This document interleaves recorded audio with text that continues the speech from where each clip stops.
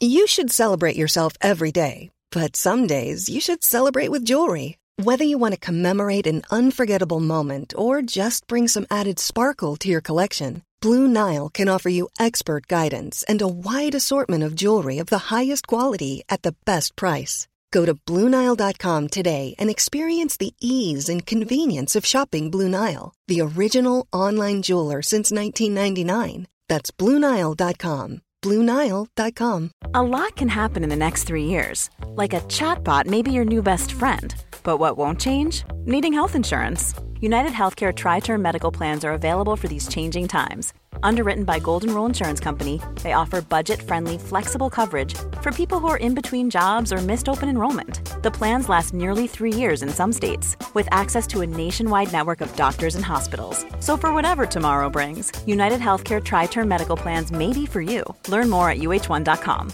Hey, I'm Ryan Reynolds. At Mint Mobile, we like to do the opposite of what Big Wireless does. They charge you a lot. We charge you a little.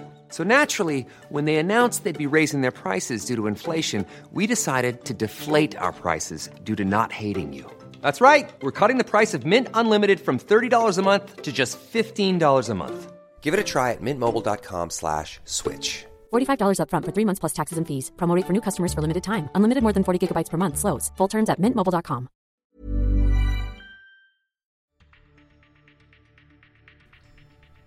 Hello, and welcome to this edition of Joint Action.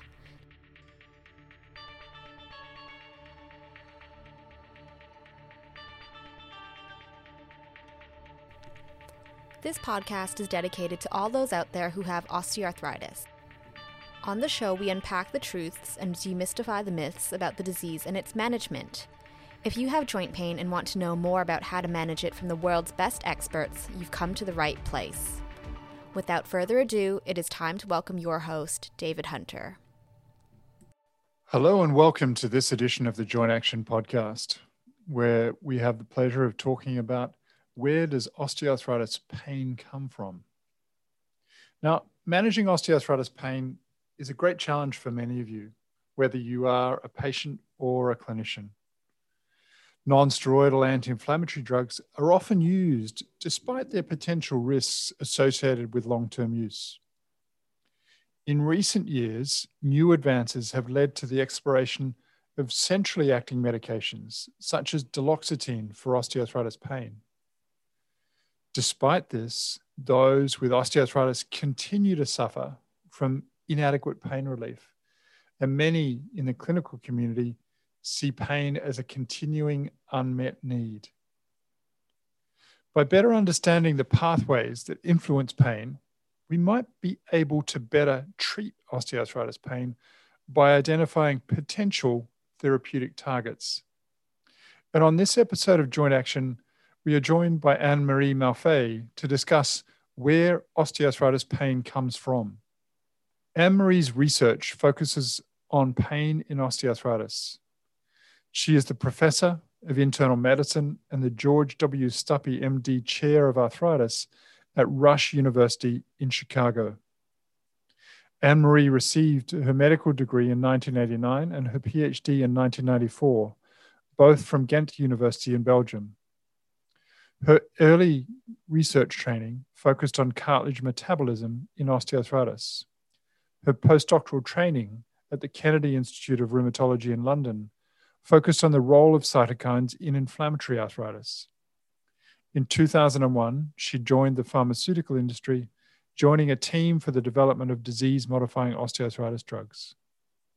Since 2009, Anne-Marie has been at Rush University and established a research group studying pain in osteoarthritis using animal models. Her group studies the relationship between joint damage and the neurobiologic processes that underlie osteoarthritis pain, with the long-term goal to develop more efficacious and safer analgesics and disease-modifying osteoarthritis drugs.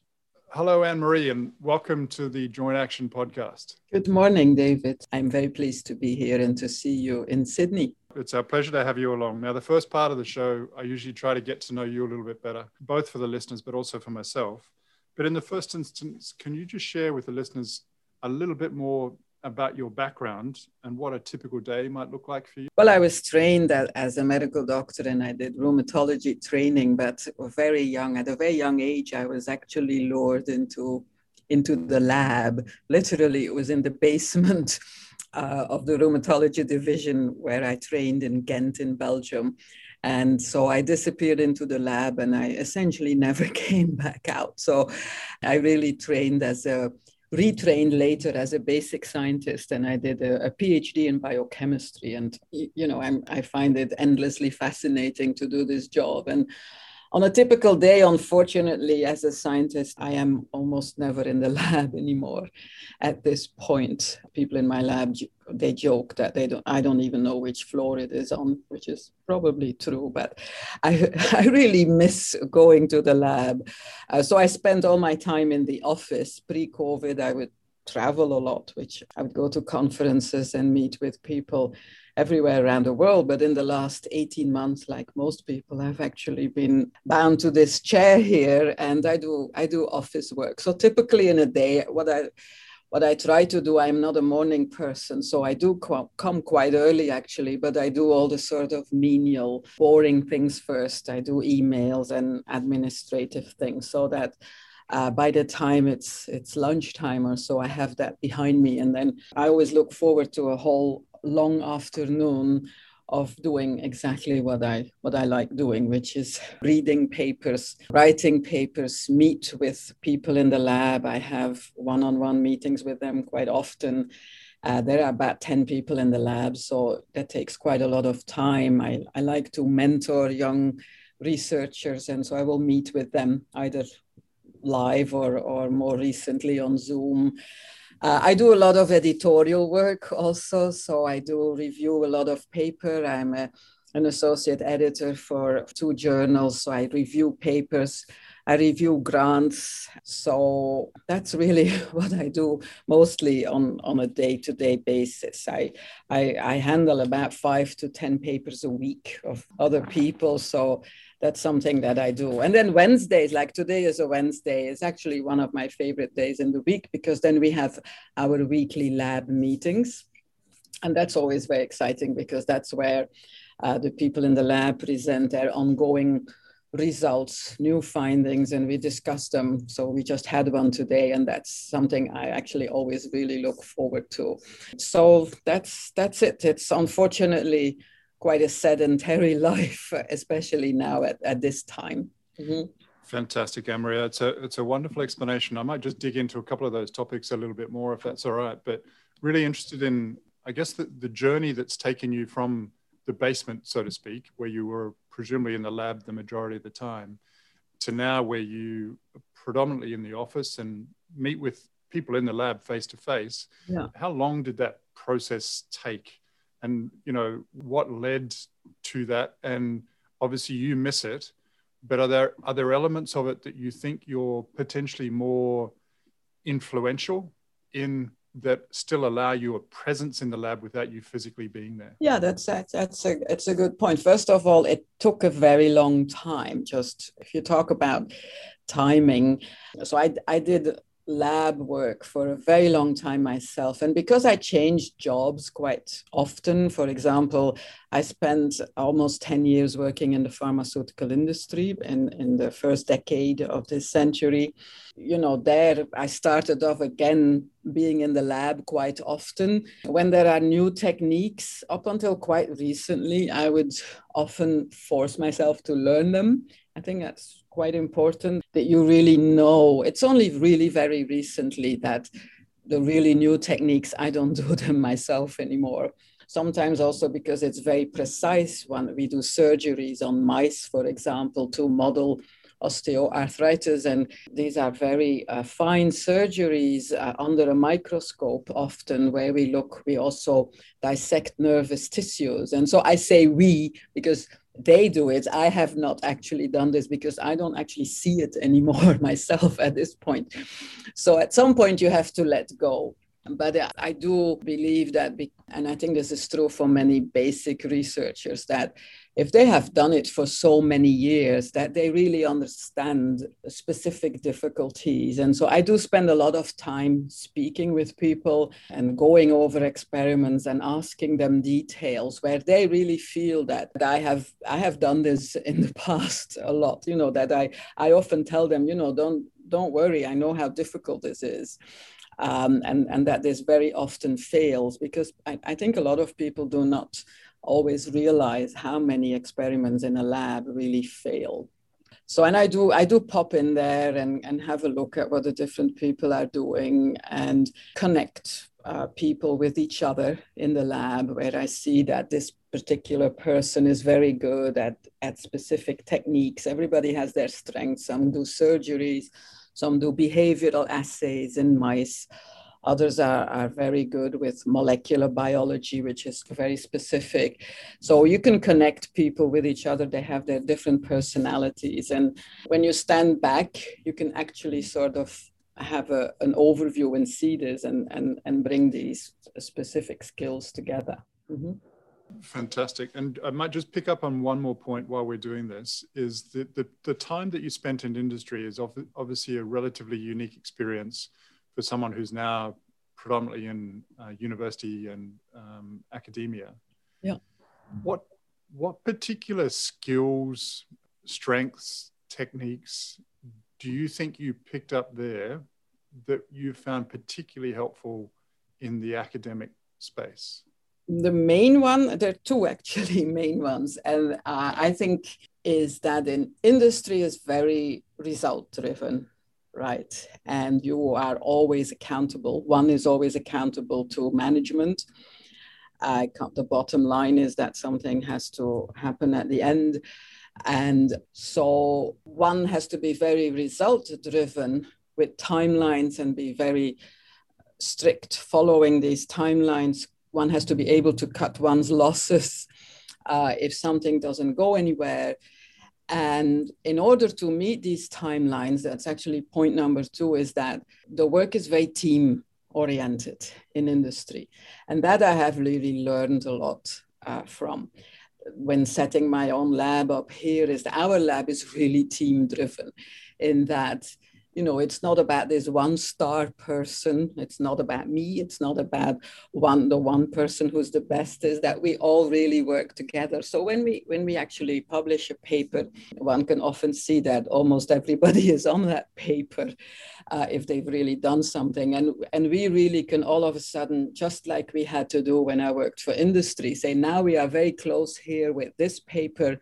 We will all benefit if we can bring this out, or this particular grant, and then everybody drops everything and they work on that to bring that together. And that's how we worked in industry. And so we do this here, and it seems to work, and everybody seems to enjoy it, actually.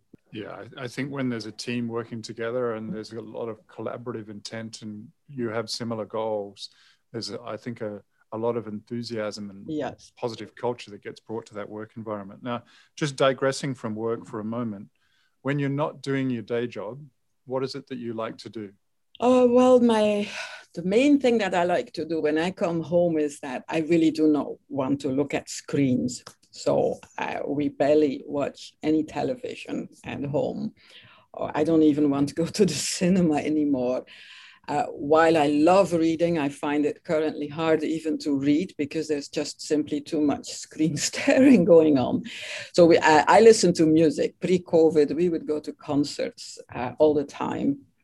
And nowadays, we actually always listen to the radio, and we get old records out, and we basically listen to music almost nonstop. Wonderful. And what sort of music is, I guess, your favorite genre? Classical music, actually, yeah. Listen mostly to classical music, although my husband, he has a huge collection of old vinyl records. And so one game that we played during the whole lockdown in the past year, and it was fun. We brought them all out from the basement, and it's a very it's his collection, and I would say it's eclectic. It's more than classical music. There's all sorts. And so we would play this game where we would take the top record and the first one in the stack, and we had to listen to at least one side, like it or not. So we went through hundreds of records over many, many weeks, and I discovered a lot of music that I don't like. But it was fun. Mm-hmm. Well, hopefully some music that you did like as well. But, yeah, absolutely. Yeah. Mm-hmm. Now, Marie, if you had to describe yourself in 5 words, what would they be? Yeah, that's a difficult question. So the first word that came to my mind when I saw this question was relentless. But then I decided that, to focus on positives. There's plenty of negatives, but so the positives, I would say, are thoughtful, independent, loyal, and optimistic. I think if you work on osteoarthritis, you have to remain optimistic, and you have to be relentless too. You have to keep going, to be tenacious, essentially. Yeah, they're all wonderful qualities. And as you say, I think for someone who's engaged in the osteoarthritis space, some of them are probably more important than others. And I would have thought, as you said, optimistic is incredibly important, but I would have thought, to me, relentless is actually a very positive quality, because I think in this space, I think a lot of people sometimes lack for resilience, and they take rejection, which is quite common in our space, whether that be through manuscripts or grants or whatever it might be, in a bad way. True, and it's one of the hardest things about, I think our job, whether it's clinical or basic research, is totally and utterly fascinating. But I think very many people do really not realize how we deal with rejection and failure a lot. Experiments fail, and then when they work, then you write them and they get rejected, or people, I'm always, when you go to concerts and musicians, at the end of a concert, they get standing ovations and everybody claps. And we get, most of the time, we just get rejection. It's very rare that the whole room stands up and claps, right? So it takes a special person to keep doing that, I think. Yeah, there was a really wonderful moment in the Wimbledon final with the women's final recently, where the person who was responsible for making the AstraZeneca vaccine stood up and got a standing ovation. And had a standing ovation. I saw that too. That was wonderful. Huh? Yeah. Huge credit to them, and wonderful accolades for what they've been able to achieve to help us get out of this pandemic. Now, the main content of today is obviously picking your brain as an international expert in osteoarthritis pain about where that pain might come from, and particularly your insights that you've gained from many years working in this space. But in the first instance, I might just try to create a little bit of context as to how osteoarthritis pain is characterized, just to give us, I guess, a broad overview of that idea. So for patients who have osteoarthritis, really patients and everyone working in this space really has to realize that osteoarthritis is a disease that is chronic, progressive, and that can take years to even decades to keep progressing. And so the character of the pain and the character of the disease is also progressive and can really change over time. And it's been maybe only about 20 years or so that people have really started to document what that pain exactly looks like. And so people really see that it is progressive and very typical. Early on in the disease, patients will say that this pain has a mechanical character. And so what that means is that it will be brought on by specific activities, loading on the knee, for example. People will say that it hurts when they go up the stairs. And I always give the example about, I actually became interested in osteoarthritis because of my grandmother. She had very severe generalized osteoarthritis when I was a child. And she she would actually plan her activities upstairs so that she'd only have to go upstairs once in the morning and once in the afternoon. So make the bed, do other things, wash, all in this one grouping, so that she could avoid going up the stairs actually, because that was so painful. So then typically as the disease progresses, what will happen is that this pain can start radiating outside the affected joint. And then it can become gradually more severe, and people with more end-stage osteoarthritis can have really pain flares at night. They can wake up with severe pain.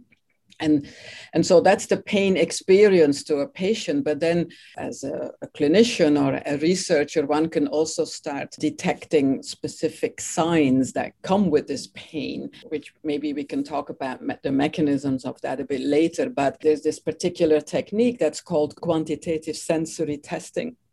And so people can, for example, see what a pain pressure threshold would be. So what a researcher can do is really put a certain amount of pressure, say on the affected joint, on the knee, and see how much pressure it takes for pain to be felt by the patient. And so typically in a patient with osteoarthritis, these pain pressure thresholds will be lower. And that's called allodynia, actually. So there's a sensitivity to mechanical pain. And not only is this present at the site of the affected joint, but this can actually be present in other places. So people who have pain, who have very bad osteoarthritis in the left knee, for example, will have lowered pain pressure thresholds in the left knee, but they can also have this in the left ankle or even in the right ankle. So there is a sort of generalized hypersensitivity that occurs. And that is more recently, this has been very much appreciated actually by the osteoarthritis research community. Now, what's very interesting is that pain experience is, of course, very individual to each patient. And the way this progresses over time is not as clean as I just sort of listed it, but this can be really affected by very many different things, by the patient themselves, by factors such as obesity or genetic factors, because people experience pain individually very differently based on certain genetic variations. Difference between just simple things, whether one is male or female. There are many different things, comorbidities people can have as people age. People can develop things like diabetes and other comorbidities accompanying illnesses that affect the pain experience. Wonderful. That's a fantastic explanation. And one of the obviously assessments for the quantitative sensory testing that you brought out is to look at sensitization. And can you just tell us the difference between peripheral and central sensitization, and what actually is changing to occur with the peripheral and sensitization from a biologic functional perspective? Yeah, so to really grasp that, one has to first have a little bit an idea of the very basic template of how pain is sensed. And it's actually a very simple thing. Pain is something that is very important to all of us. It's a basic survival mechanism. It's what tells you that you shouldn't touch a hot flame or whack yourself with a hammer, say, because, you know, it hurts and you can break something. So there are specialized neurons that innervate our skin and the joints, and they are specifically equipped to detect these potential harmful stimuli, such as high heat, for example.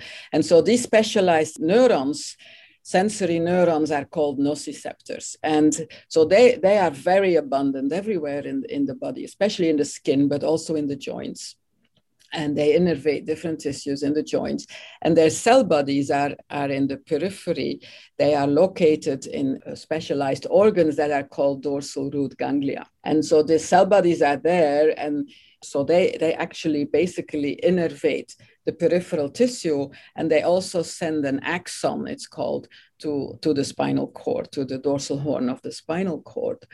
And there they make a synapse with what's called secondary or second order neurons that then take the pain signal up to higher regions of the brain. So that's the central.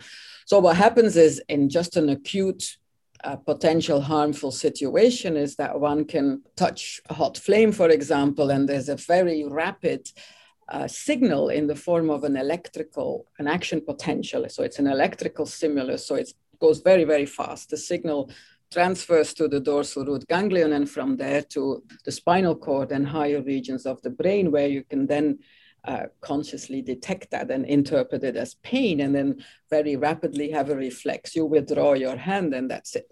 Now, when you have a more chronic disease, such as osteoarthritis, where you have ongoing changes in the joint and in different tissues in the joint, is that you have what's called continuous peripheral nociceptive input. So continuous pain triggers that go, there's a constant barrage. And so what happens is that the pain signal gets amplified, actually. And this can happen in the periphery. So that now means that there are changes in these dorsal root ganglia, so that the threshold for activation of these neurons lowers.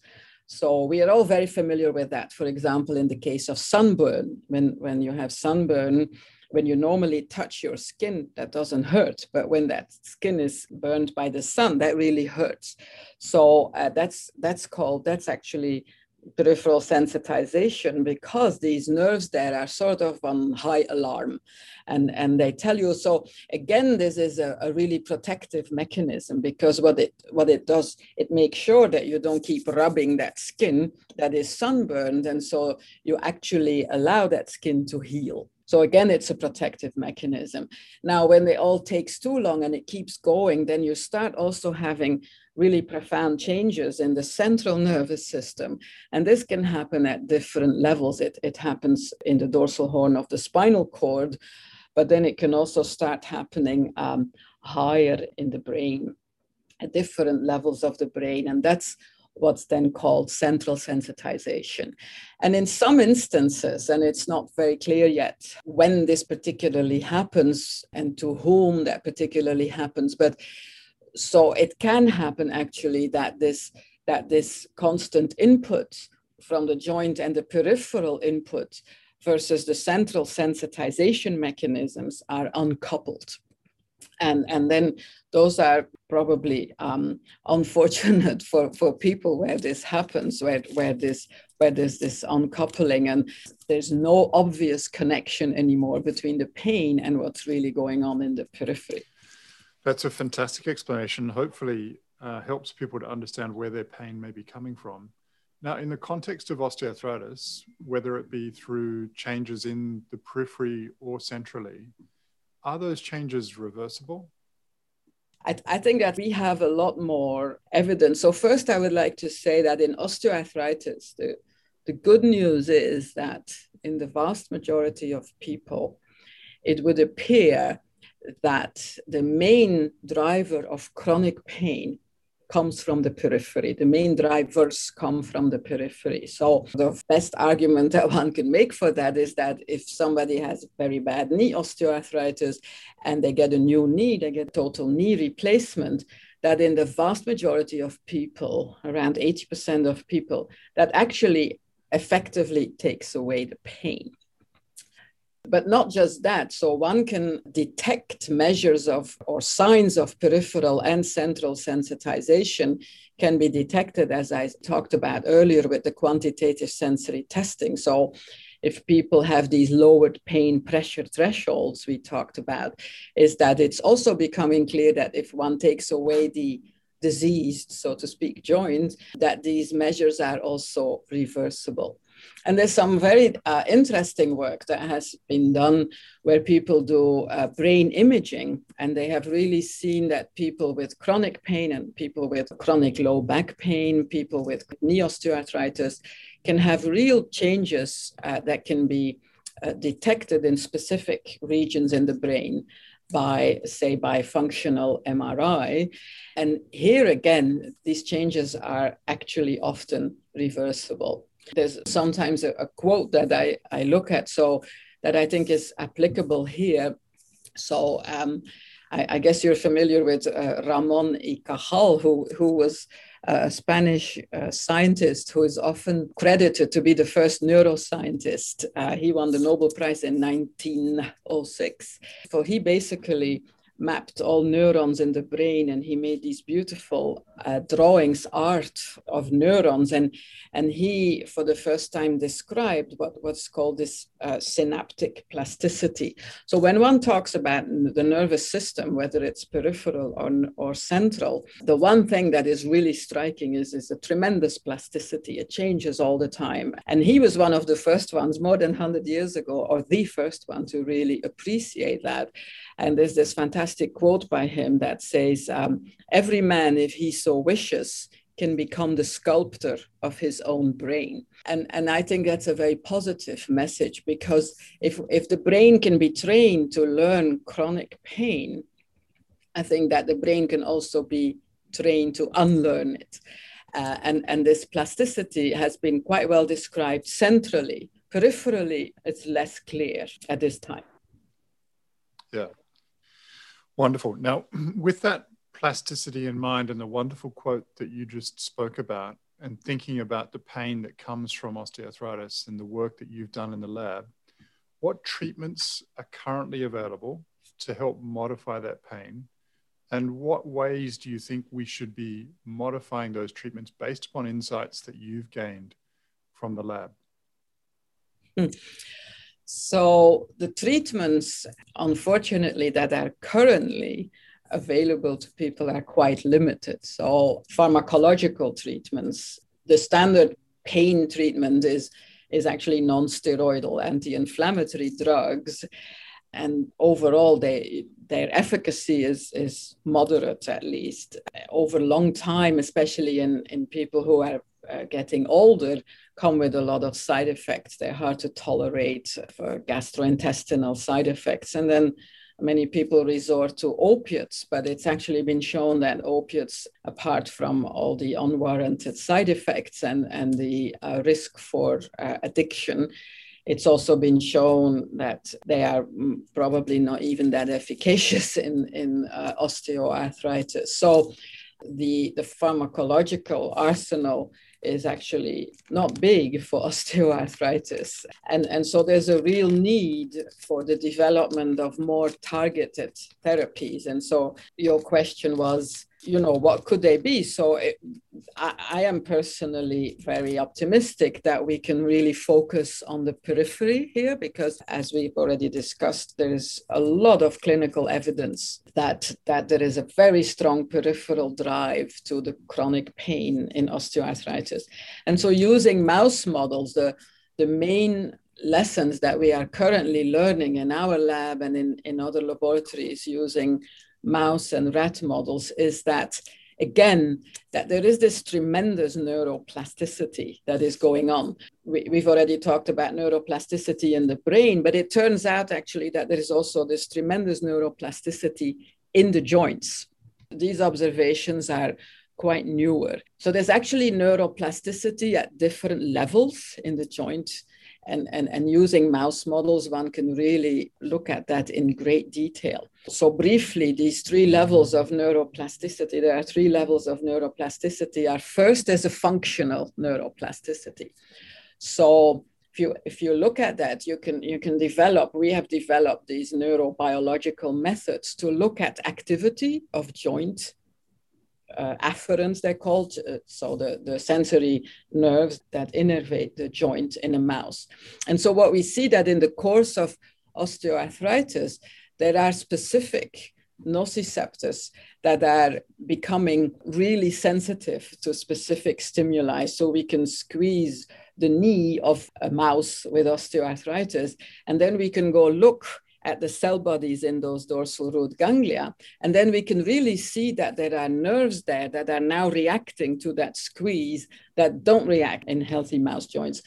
So that's what we call functional neuroplasticity. So we can then go look, well, what causes this and what sensitizes these specific neurons? And for that, we can do molecular studies. So that's the second level of plasticity, is a molecular plasticity that is going on. So we really can see now that the molecular phenotype, as we call it, of these neurons completely changes in the course of osteoarthritis.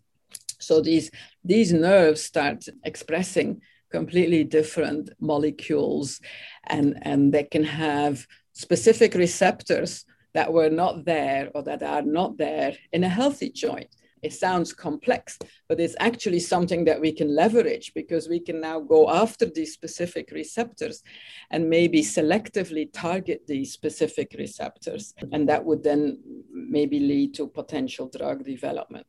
But really the most fascinating thing that we are finding is a very profound anatomical neuroplasticity. So what we are seeing is that if you have a healthy mouse joint, then there are specific nociceptors that are innervating specific tissues in the joint.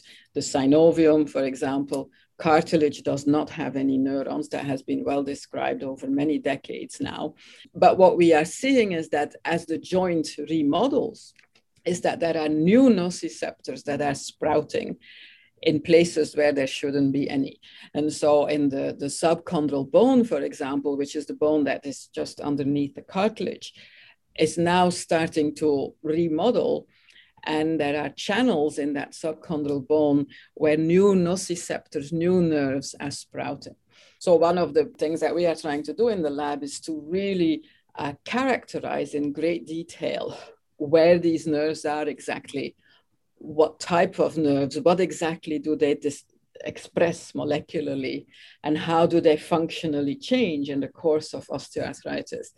And so in that way, we hope that we could start really targeting very specifically those nerves that are in the right place to cause the pain of osteoarthritis. And yes, this is in mice, but this can be validated in humans also. No, that's wonderful. And it's really exciting to see such developments happening. And from the viewpoint of, you mentioned the anatomic changes that are occurring within the nerves. From a molecular standpoint, are there particular molecules that you think are particularly exciting that might be better targeted towards some of those changes that are occurring that are pathologic as opposed to physiologic and normally functional? Whether these molecules have been understood and better developed and targeted with current treatments, or should we be looking at new waves of treatments coming through to specifically target those molecules?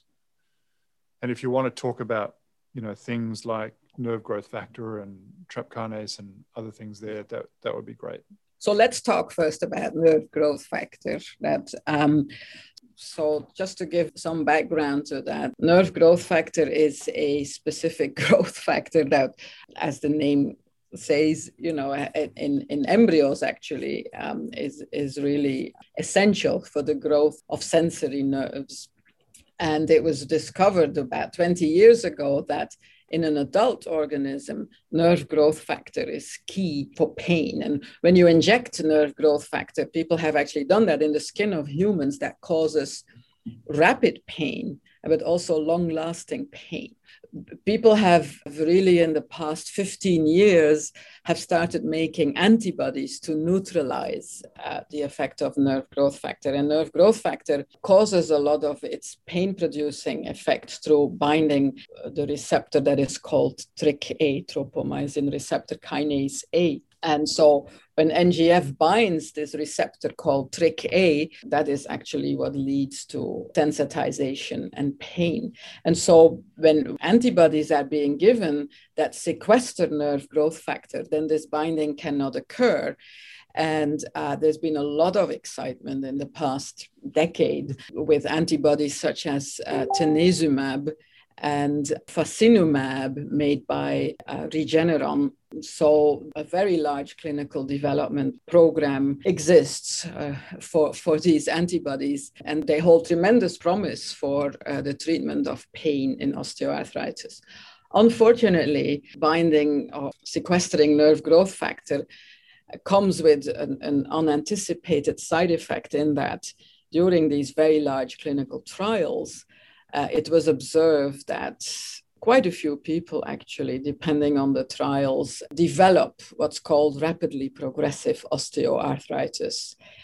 So for some reason that is currently not at all understood, people who receive these antibodies would all of a sudden develop a lot of pain and very rapidly progressive osteoarthritis that actually necessitated replacing the joint. Unfortunately, the mechanisms of that are not understood.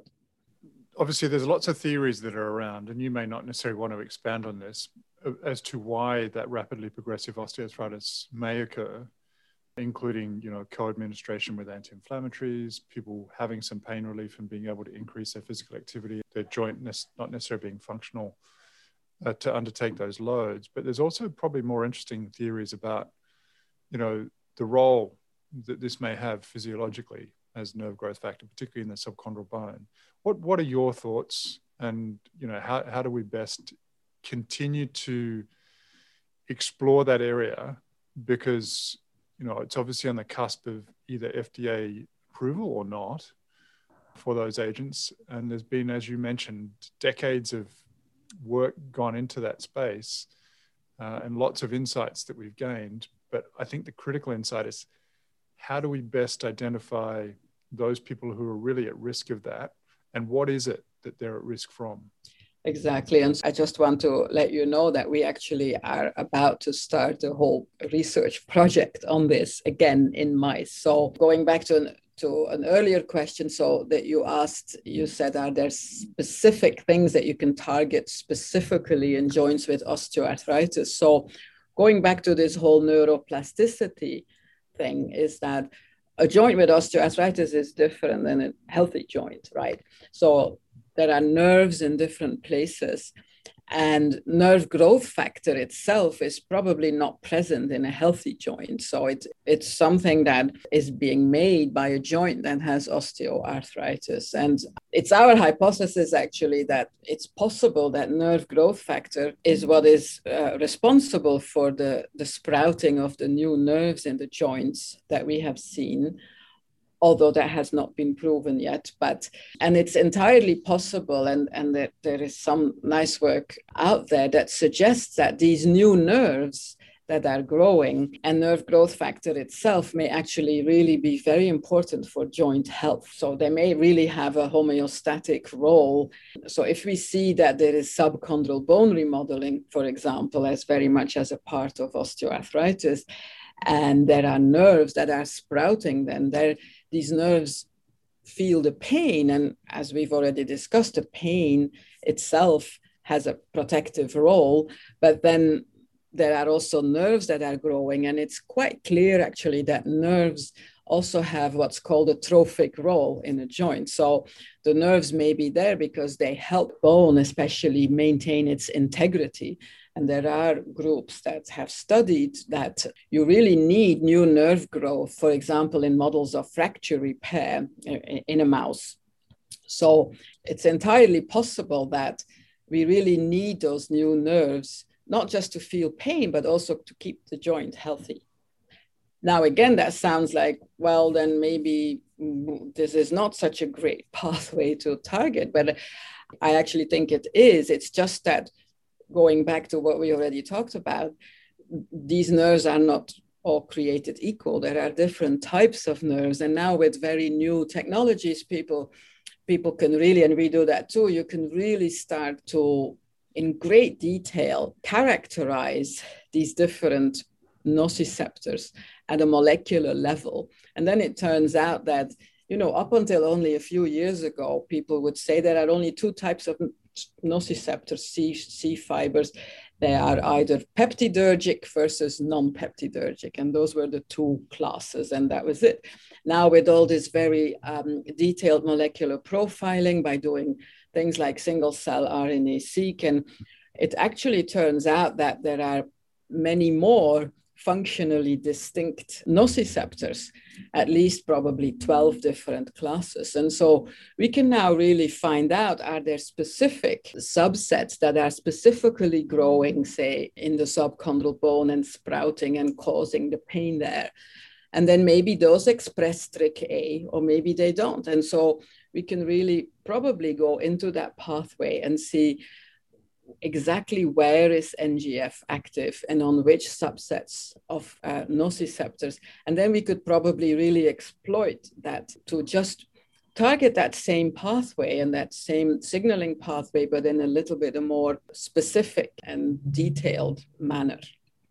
Yeah, no, it's a wonderful story, and hopefully something that will lead to revolutions in the way we treat and manage patients. But I think a critical element along that journey is really understanding the heterogeneity of the disease, the pain experience, and stratifying.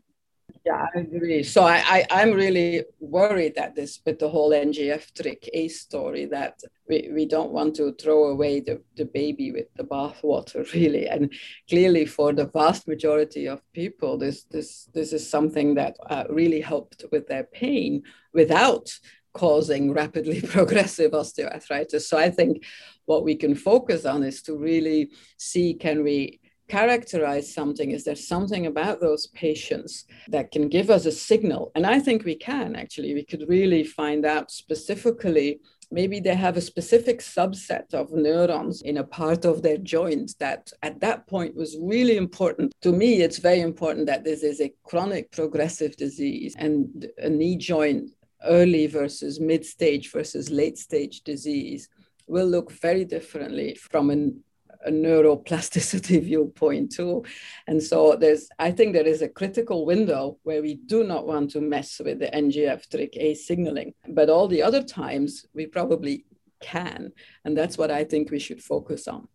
And is that the focus in part of what you're planning to work on with the new program grant that you've got, Anne-Marie? Yes, absolutely. So one of the things that we do not understand, for example, is where exactly is NGF expressed in the joint, and the receptors. It's not just the receptors for nerve growth factor are present on neurons, but not just on neurons. Different joint cells can respond to NGF. Chondrocytes, cartilage cells can, different cells in the bone can. There's also a very big interest currently, we haven't talked about that yet, but it's the contribution of the immune system to pain.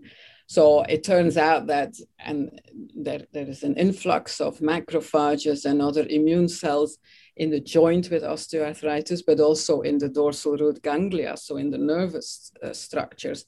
And then so these immune cells interact with nerves. And so these neuroimmune interactions are also something that continuously modify the pain signals and can contribute and be pro-analgesic, so pain producing, but they can also try and dampen the pain. And so these things really progress over time. And so that's to me, it's one of the most important things about osteoarthritis. It's not static, it changes the whole time. And if we can find markers where we can say this particular pain experience, these types of quantitative sensory testing outcomes really tell us what stage this person is in. In a mouse, we can do all that now. We are starting to get there. Now we have to find out how we can translate that to a human being. But then we can probably start identifying patients where we should not, say, target nerve growth factor. Yeah, no, it's really exciting, and hopefully lots of revolutions to come in this space. Now, I haven't managed time, as I typically don't, very well, and we're probably running a little bit short on time, but any particularly meaningful insights that I didn't ask about that you think are really exciting, that you think people out there with osteoarthritis might like to know before we move on to the next segment? Well, I think what's exciting is that, so I have been working on osteoarthritis now for a long time, and I do think that we are entering a new era now, that there is really cause for optimism. As a community, clinical and basic researchers together have really, in the past few years, made enormous progress, I think, in understanding what's going on in joints with osteoarthritis, how the pain progresses and mechanisms there. So I do think that there is real possibility here for more targeted therapies. And I really think that we are probably not too far off from making real breakthrough. Superb. It's great to hear, because I think at the moment, in many instances, from a pharmacologic perspective, we're treating this disease with a hammer as opposed to a more precise, targeted treatment.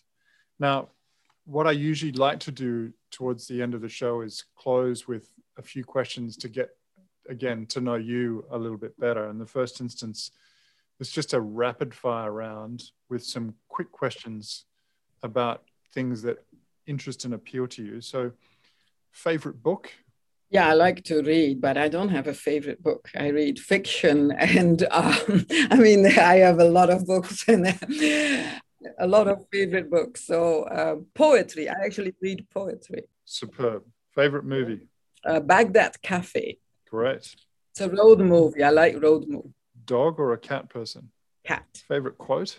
It's a quote by Henry David Thoreau. It's actually hanging in my living room, and it says, "Disobedience is the true foundation of liberty." Wonderful. What's your favorite food? Radishes, cucumbers, and oysters. They all happen to be low calorie, but I eat radishes daily. I'm pretty sure if I asked that question 1,000 times, I would not get that response again. Do you have a bad habit? No, not at all. Oh, come on. I have no bad habits. Where would you like to go on holiday? I'm dreaming of making a trip around the world once. I would love to do that. Sounds like a great idea. Now, if you had a superpower, what would it be? Time travel. I would love to time travel. Forwards or backwards? Back. No, I have no interest in going forward at all. You don't want to know what's going to happen? No, at all. If you could meet anyone, dead or alive, who would it be? Probably a musician like Gustav Mahler and his wife, Alma.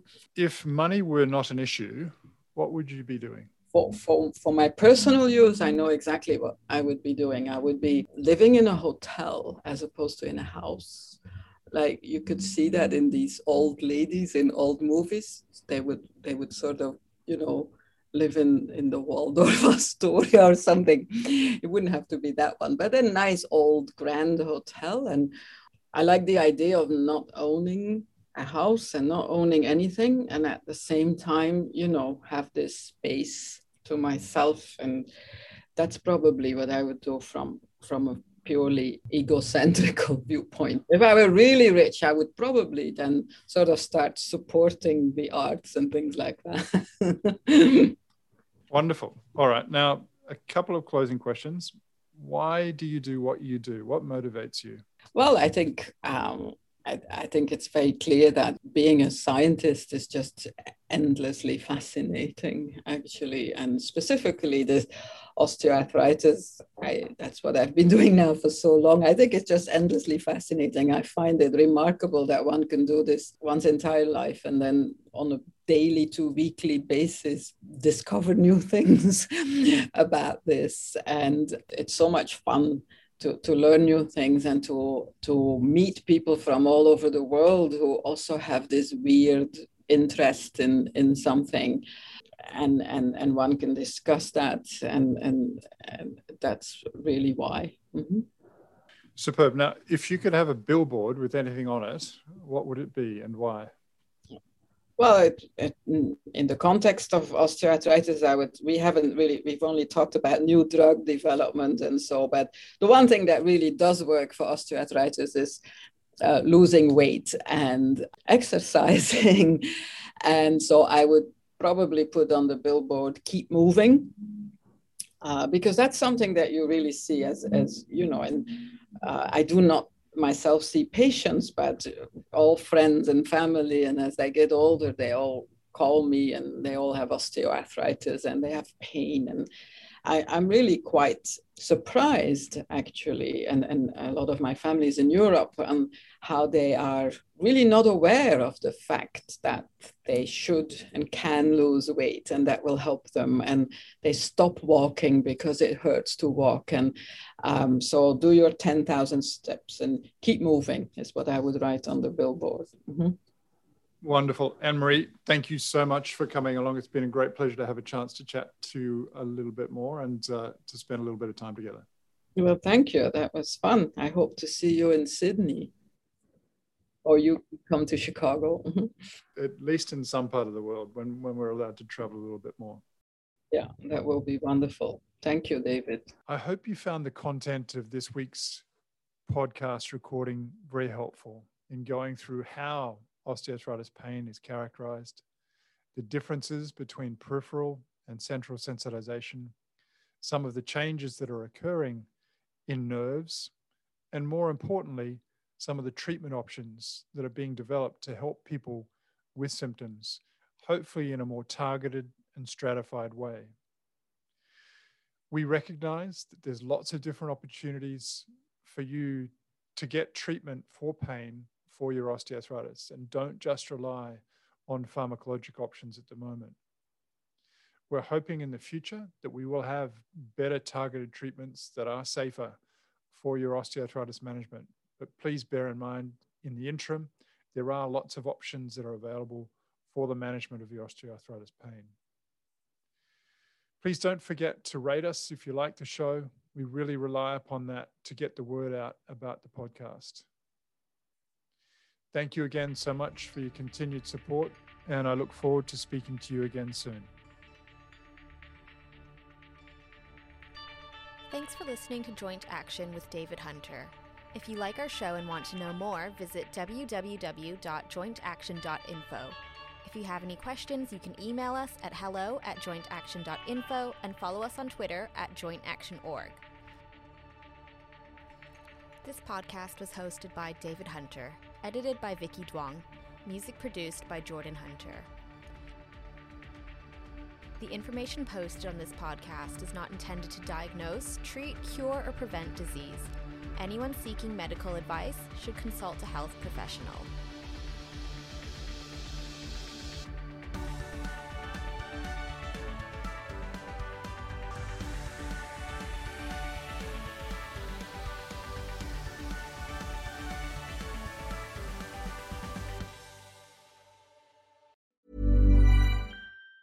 Hi, I'm Daniel, founder of Pretty Litter. Did you know cats tend to hide symptoms of sickness and pain? I learned this the hard way after losing my cat, Gingy. So I created Pretty Litter, a health monitoring litter that helps detect early signs of illness by changing colors, saving you money and potentially your cat's life. Pretty Litter is veterinarian developed, and it's the easiest way to keep tabs on your fur baby's health right at home. Go to prettylitter.com and use code ACAST for 20% off your first order and a free cat toy. Terms and conditions apply. See site for details. Planning for your next trip? Elevate your travel style with Quince. Quince has all the jet-setting essentials you'll want for your next getaway, like European linen, premium luggage options, buttery soft Italian leather bags, and so much more. And is all priced at 50 to 80% less than similar brands. Plus, Quince only works with factories that use safe and ethical manufacturing practices. Pack your bags with high-quality essentials you'll be wearing for vacations to come with Quince. Go to quince.com/pack for free shipping and 365-day returns. Hey, it's Paige DeSorbo from Giggly Squad. High quality fashion without the price tag. Say hello to Quince. I'm snagging high-end essentials like cozy cashmere sweaters, sleek leather jackets, fine jewelry, and so much more. With Quince being 50 to 80% less than similar brands. And they partner with factories that prioritize safe, ethical, and responsible manufacturing. I love that. Luxury quality within reach. Go to quince.com/style to get free shipping and 365-day returns on your next order. Quince.com/style.